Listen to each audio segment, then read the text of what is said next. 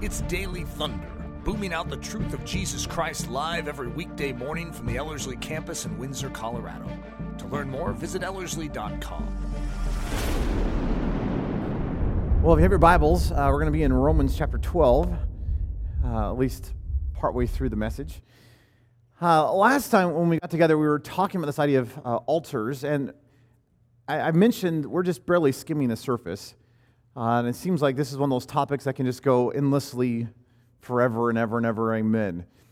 But what I wanted to do is, I wanted to look very specifically at one aspect of this idea in terms of altars and as it relates to idolatry, and just kind of in this flow of the theme of what we've been talking about.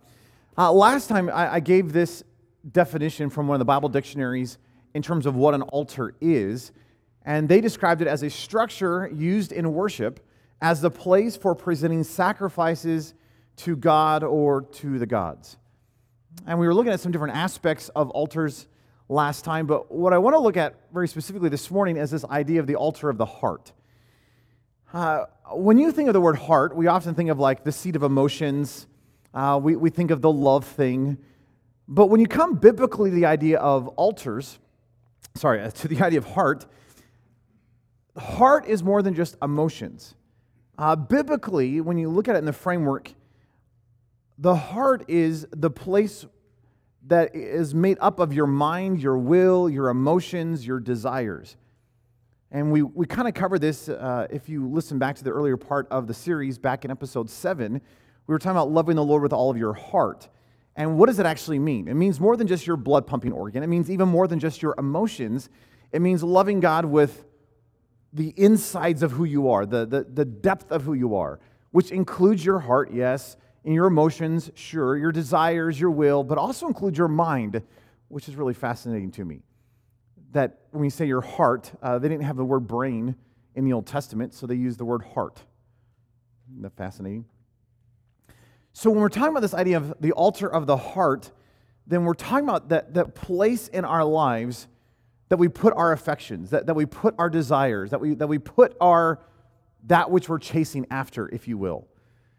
If you want to think about this as an idea, whatever we put upon our hearts, whatever we focus upon in our minds, do you realize that we will actually turn our whole what's the word I'm looking for? The direction, the focus, the desire of your life will all come in alignment with what you set upon your heart. For example, money. If you put money on the altar of your heart, and money is the thing that you're going after, do you realize that all of your decisions and all of your focus and everything in your life will be driven by that desire? In fact, Jesus even says that in Matthew chapter 6. He says, where your treasure is, there your heart will be also. Whatever you place on your heart, on the altar of your heart, your whole life will be directed in that course way, that you will follow the desires of your heart. Now, I don't know about you, but I would look at this and go, okay, well then I'll just put the good things in my heart. I'll just put Jesus in my heart and woo, things are going to be great. But do you realize the Bible gives us a scary definition or description of our hearts? Look at this list. And I put some of the Bible references down below, but the Bible tells us that our hearts are wicked, deceitful, evil, fearful, sinful, unbelieving, divided, and hard. Uh-oh. That's a problem. Because if it's like, well, okay, wherever I put my heart, my whole life is going to follow that. Well, then I'm just going to put good things at the center of my heart. The problem is our heart is deceitful. Our heart actually desires something that it shouldn't. Our hearts are wicked. Jesus, talking about the heart, says this in Matthew chapter 15. He says, for out of the heart comes evil thoughts, murders, adulteries, fornications, theft, false witnesses, slanders. These are the things which defile a man. Do you realize that sin is what comes out of the heart? So here's this idea that here's your heart. Whatever you put upon your heart, your whole life is going to follow that direction, that focus. But it's not as easy to say, well, I'll just kind of, scrub it clean and just put some good things there. Do you realize that your heart is wicked? Which means we need to repent. We need a deep transformation of our hearts, the altars of our lives. This is all over Scripture, and I've been fleshing this out a little bit, but when we look at this idea of idolatry, here's been my definition I've been coming to, or that I've been kind of using. It's looking to anyone or anything besides Jesus to meet my needs. When you actually look at this idea of idolatry, and we've been unpacking this the last several episodes, idolatry is anything in my life, whether it's good or whether it's bad, that I actually put in a position that is trying to satisfy something in my life other than Jesus. And we do this with a lot of things. It could be with actual idols, like statue stuff. But in our culture today, we don't have the typical idols of yesteryear. There are Buddha statues, but we as a culture, especially American culture, we don't go to a temple and bow down before idols. We do. We just don't call them that. We do go to arenas, paint ourselves up, deck ourselves out in colors, and scream and hoot and holler. And we worship. Have you ever seen a sporting event? It's called worship. That is what they are doing. Good morning. Are you guys awake? You're like, wow, I've never thought this. Next time you watch a game, look at how people are responding. It's worship. It's idolatry. It's an obsession of the heart. I'm not saying all sports are evil, but the way that our culture has treated sports, it's idolatry. It's worship. You realize how the world today treats work and success and money and sexuality and entertainment. You can just start going through the list. All of this has become idols in our souls because we are looking and turning to these things other than Jesus for rest and for joy and for hope and for satisfaction. And we have put idols all over our hearts as the thing that actually is as the thing that we truly desire. Biblically, we are told that your heart is wicked and evil, therefore, we need a repentant heart. We need a transformation of our hearts. Jesus was talking to the Pharisees. The Pharisees were the religious leaders of their day. They knew Scripture inside and out. It's interesting how often religion or spirituality can become an idol in our lives. And Jesus is confronting the hypocrisy of the Pharisees. And listen to what Jesus says to these guys. This is so sharp. In Mark 7:6, Jesus says to them, "Rightly did Isaiah prophesy of you hypocrites." That's so, just that alone is intense. But then here's the prophecy of Isaiah. "This people honors me with their lips, but their heart is far away from me." Sure, we're giving lip service to the reality of Christ. Sure, we're declaring the wonders of the gospel with our mouths, but our hearts are actually far from Him. Why? Because we've actually placed something else upon the altar of our hearts. Could I encourage all of us, like David, when he says in Psalm 51:10, to have this prayer, "Create in me a clean heart, O God, renew a steadfast spirit within me"? If you're going to realize that your heart is deceitful and it is wicked and it is just constantly being pulled to the affections of this world, then what do we need? We need God to come and, through the power of the cross, give us a clean heart, a cleansing deep within us. Ezekiel said it this way in Ezekiel 11. He says, the Lord is speaking through Ezekiel, and God says, "I will give them one heart and put a new spirit within them." Get this. "I will take the heart of stone," the hardness of their flesh, "and give them a heart of flesh," a heart of softness. So no longer do you have to have a hard heart. No longer do you have to have a wicked, evil, perverse heart. You can actually have a new heart. Ezekiel 36:25 says this, "I will sprinkle clean water on you, and you will be clean. I will cleanse you from all filthiness and from all of your idols." Do you realize that is exactly what we need in the church today? And we have painted ourselves in the church as, well, yeah, I'm good, I'm religious, I'm spiritual, when all along we may have spirituality, quote unquote, but the reality is our hearts are still far from the Lord. Have you truly given God the entirety of your heart? Have you truly set your heart as an altar before the Lord and say, will you not only cleanse this, but then make it an altar for you alone? You know the passage well, but Romans chapter 12 talks about this idea of a living sacrifice. Such a powerful passage. And I just want to briefly look at it. There's so much depth to this, and we're not going to go into a lot of the depth, but I just want to give you a surface kind of a perspective on what Paul is saying in Romans chapter 12. Because again, it's going back to this idea that your life has an altar in it. And whatever you put upon that altar is going to drive the focus of your life. So what if Jesus was on the altar of your life? Was at the center of your heart? Look what Paul says in Romans chapter 12. He says, therefore I urge you, brethren, by the mercies of God, to present your bodies a living and holy sacrifice acceptable to God, which is your spiritual service of worship. And do not be conformed to this world, but be transformed by the renewing of your mind, so that you may prove what the will of God is, that which is good and acceptable and perfect. Do you see that he's using sacrificial language? He's using altar language. It's like he's using this language that not only the Jews, but the pagan world around him would have easily known. The whole Roman culture was set up in this idea of sacrifice. And so, you go down and you would see the whole altar thing, and you would see the animal being taken and killed and put upon the altar and given as a sacrifice unto the gods. And Paul says, do you realize that you are to do that with your life before the Lord? Let me just unpack a couple of these words here. Paul says, I urge you, which isn't just like, hey, could I just give you an encouragement? The word is a really strong word. It means to implore, exhort. It means to urge. It means it's this aggressive kind of a term. Hey, I implore you. Hey, I urge you. I exhort you.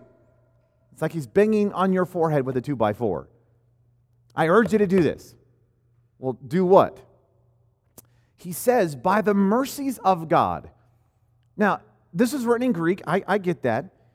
But this idea of the mercy of God is a central theme in the Old Testament. In fact, one of the most exciting studies, if you just put this on your list of things to study at some point, is to look at this idea of Hesed in the Old Testament. I began to study the idea of Hesed, and it has radically changed just my perspective of God and the depth of intimacy that I have with Him. The word Hesed shows up all over the Old Testament. And the word is actually a very difficult word to translate. I think there's like 80 legitimate ways the word can be translated. Which means that's a hard word. Because how on earth, 80 different ways you can translate this word. But when you get to the heart of it, some translations, like the ESV often translates it steadfast love.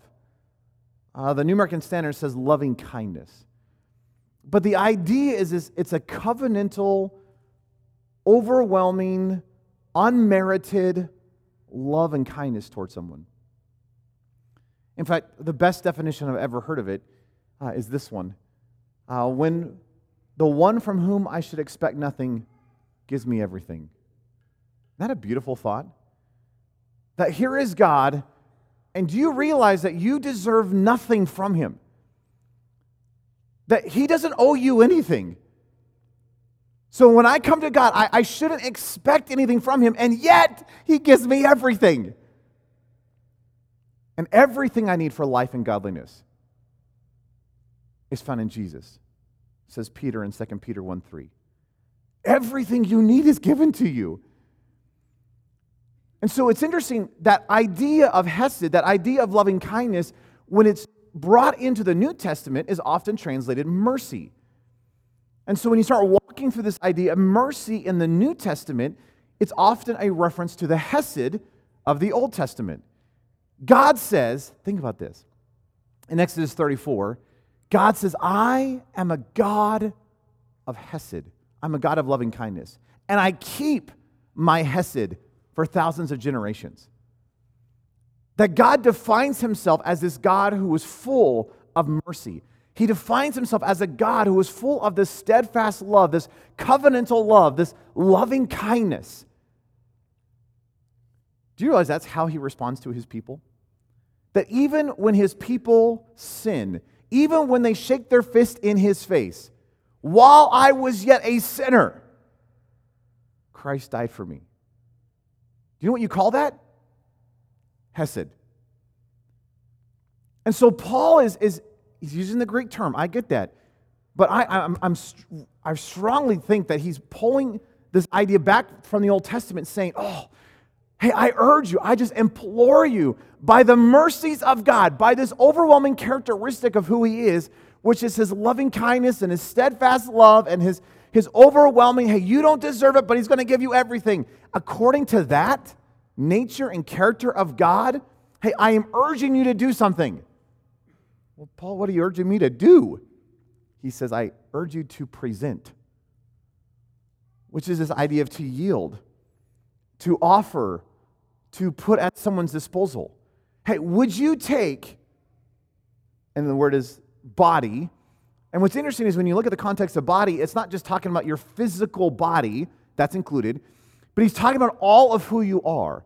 So yes, your physical, but also your inside stuff, your heart, your mind, will, emotions, and desires. He says, hey, would you take the fullness of who you are, and would you just present that? Would you offer it? Would you yield it? Would you make it available at his disposal?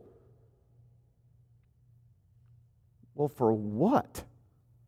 Oh, Paul says, for a sacrifice. Excuse me? Sacrifices are the things that we do when we kill an animal. Paul goes, exactly. Yeah, would you take your life and would you offer it unto Jesus and say, do whatever you want with it? Take my life, let it be.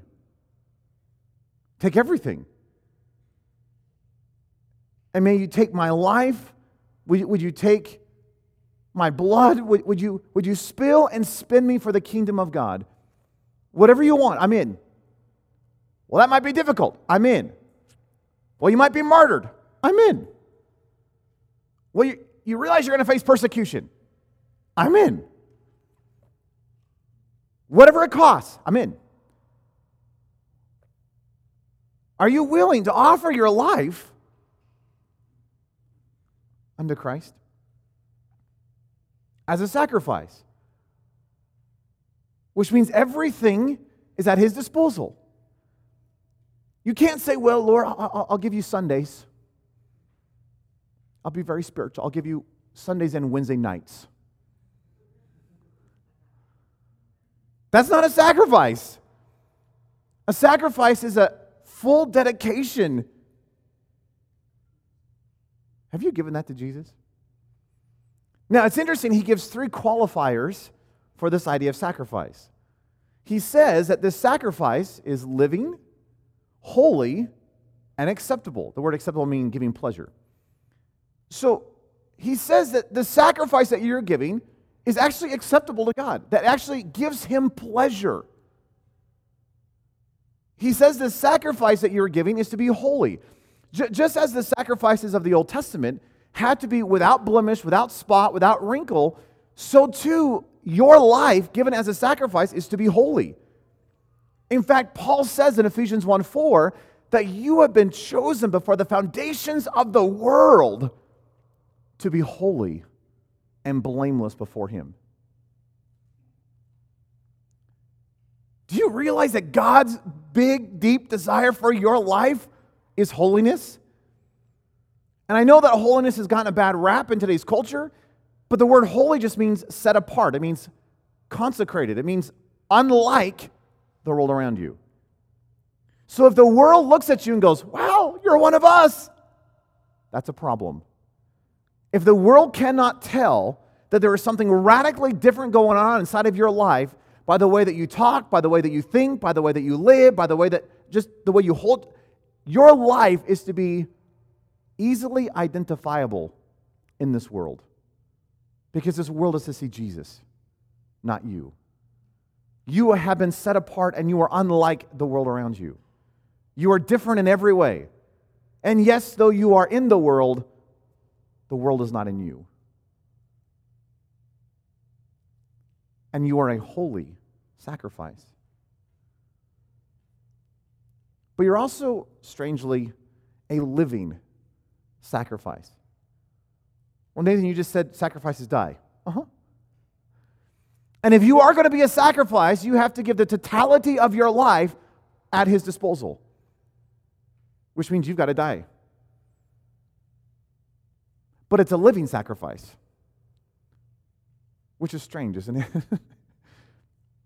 I mean, it'd be almost a lot easier if God says, I want to sacrifice, and you're like, okay, here I am, and you're done. But as a living sacrifice, do you realize you are continually having to offer up yourself as a sacrifice? This is a constant. And yet, strangely, there is a two-part reality to this because you have died. I mean, Paul in Romans 6 is really strong on this. In Romans chapter 6, several chapters before our passage, Paul says things like this: therefore, we have been buried with Him through baptism into His death, so that as Christ was raised from the death through the glory of the Father, so too, what a phenomenal phrase, so too, we might walk in newness of life. Hey, you have died with Christ so that you can live in the newness of His life. He goes on in verses 10 and 11, he says, for the death that He died to sin once for all. But the life that He lives to God. Even so, consider yourself dead to sin, but alive to God in Christ Jesus. So here you are to present yourself as a sacrifice that is living, but knowing that you have died in Christ. Therefore, you can live in Christ. And you can be a living sacrifice, but it's because of the fact that you have died in Him. And though you are living, in other words, you're not walking around as a dead person. Praise the Lord. You're walking around as a person who is alive, and yet that living person is continually offering themselves up as a sacrifice to say, Lord, do whatever you want with my life. Here is my life. Take it all. I am yours. Well, you realize that's going to cost you? I'm in. You realize that may cause death? I'm in. You realize that might be uncomfortable at times? I'm in. You realize it may cost you everything? I'm in. It's going to take all of your time. I'm in. It's going to take all of your finances. I'm still in. Because there's not much there you can take. You just take whatever. It's just, you know. So everything in your life is offered. Is that true about you? Now, Paul looks at this whole thing that he says, I urge you, according to His nature. He is so good. He is so merciful. He is so kind. And because of His nature, I am imploring you, would you just give yourself to Him? Do you know why Paul is urging you according to God's mercies? To His character? Is because if you don't know the character of your God, you won't entrust yourself to Him. But if you know who your God is, do you know how easy it is to say, have everything? I will go wherever you want. I'll do whatever you want. I'll pay any cost you want. Why? Because I know Him. I know His nature. I know His character, and it is worth everything if you know Him. And if you don't know His character, you're not going to be willing to offer. Which means you've got to get tight with Him. Now, Paul looks at this whole thing and says, do you realize, he uses this term, that this is your spiritual act or spiritual service of worship. Now, it's interesting how this is translated. I give you some options here. King James says, this is your reasonable service. The New Living says, this is truly the way to worship Him. NIV says, this is your true and proper worship. ESV says that this is your spiritual worship. The Christian Standard Bible says this is your true worship. New American Standard says this is your spiritual service of worship. The Net Bible says this is your reasonable service.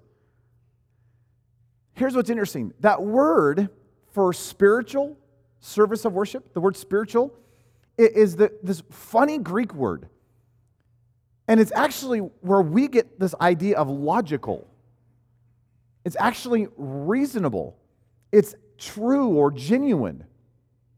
Paul says, you know what your true, genuine, reasonable, logical worship is? Giving yourself to Him. Do you know what worship really is? Jesus, have everything. Go crazy.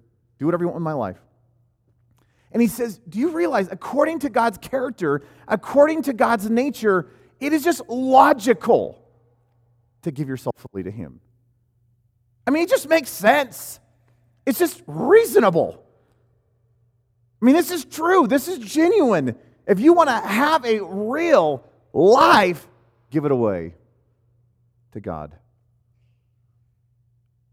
Isn't that awesome?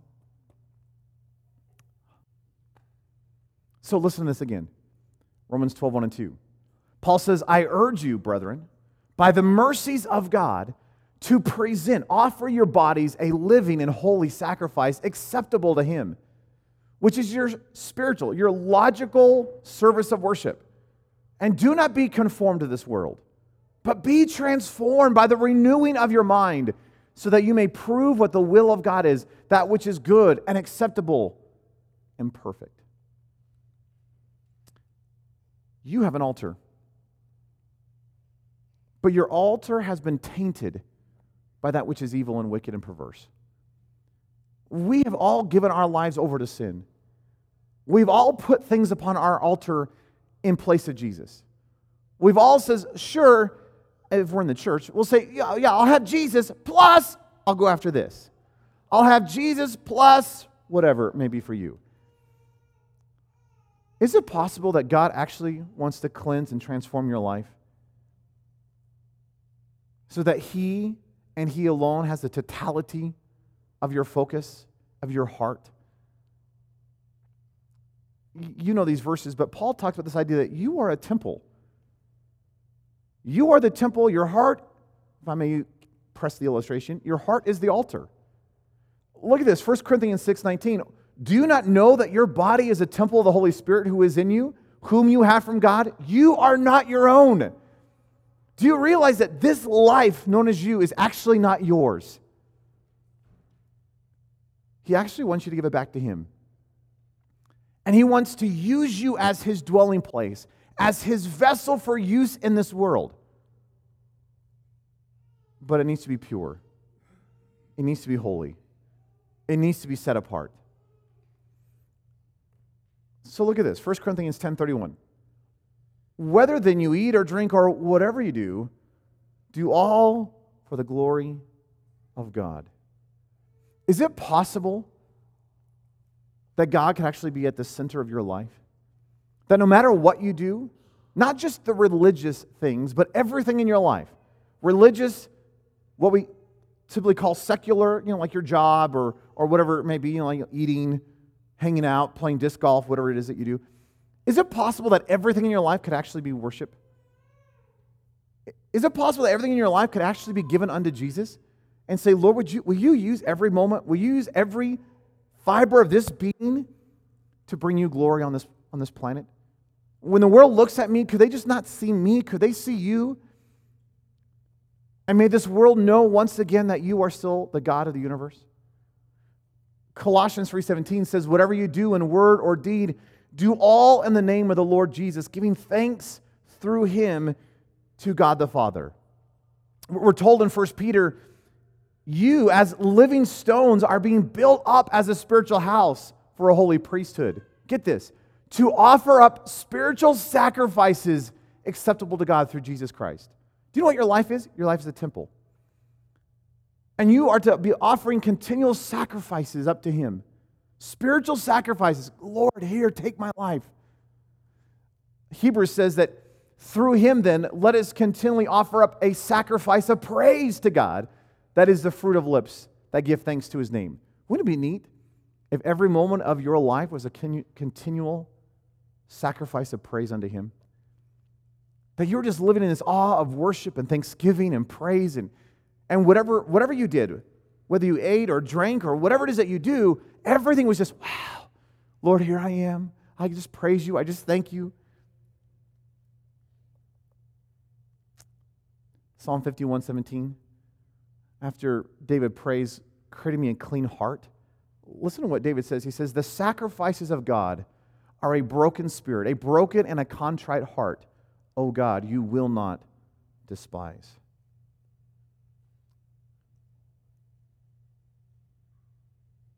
Is it possible that God wants you to come into a position of humility, of contriteness, of brokenness, and say, Lord, I have idolatry. There are things in my life that should not be.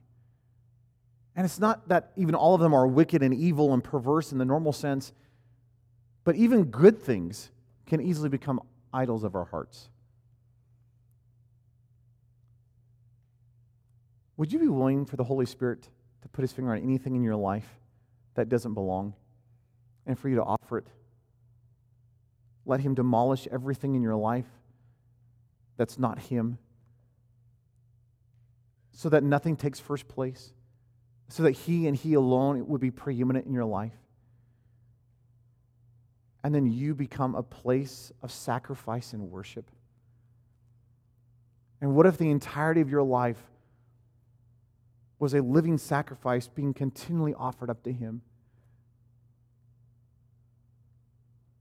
If I may go back to an earlier study, we were walking through the Shema of Deuteronomy chapter 6, and I kind of gave my amplified version of the passage. So it's like I took all the study stuff and just kind of jammed it into the passage and put it in some parentheses. This is what Moses commanded the Israelites. This is what we're still commanded to do, by the way, which is to love God with everything. So let me just read this. It says, Shema, or hear, O Israel, Yahweh is our God, and Yahweh alone. And you shall love Yahweh your God with a covenantal, voluntary, passionate love, where you worship and become more like the one you love most.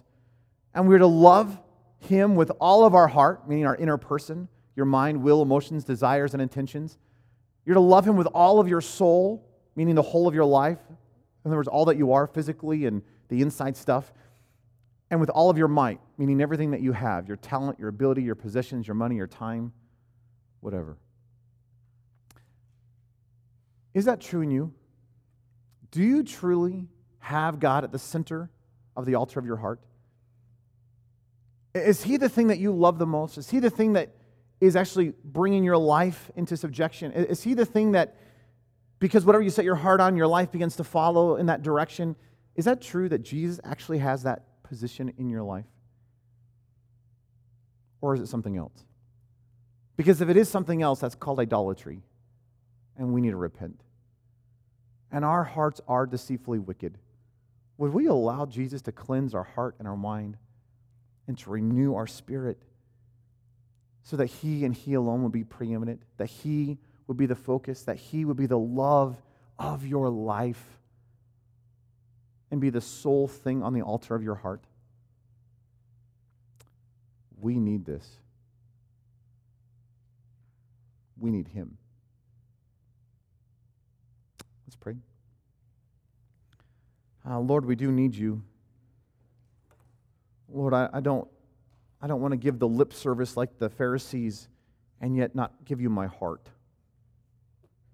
I don't want to go through the religious activities and the religious motions and know when to stand up and know when to sit down and know the right things to say and yet miss it. Lord, like Paul urges, Lord, would You somehow enable me to give You my life as a sacrifice that is living and holy and acceptable to You? Which means, Lord, I have to be all in. I can't hold anything back. Lord, would you take every thought? Would You take every motive? Would You take every desire? Would You take every action? Would You take every word? And would You bend it under the authority, under the subjection of Jesus Christ? And may You reign as King upon the throne of my life. May You and You alone be that which is on the altar of my heart. Let me have no other affection besides You. Would You have first place in my life?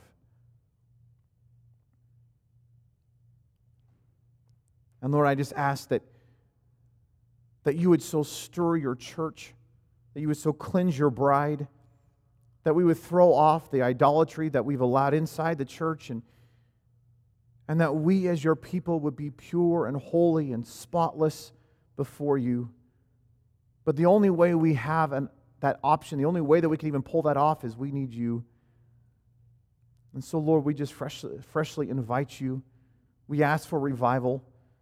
And yes, we want revival in the world. And yes, we desperately want revival in this nation. And we're craving revival in our church. But Lord, you've got to start with a revival in our hearts.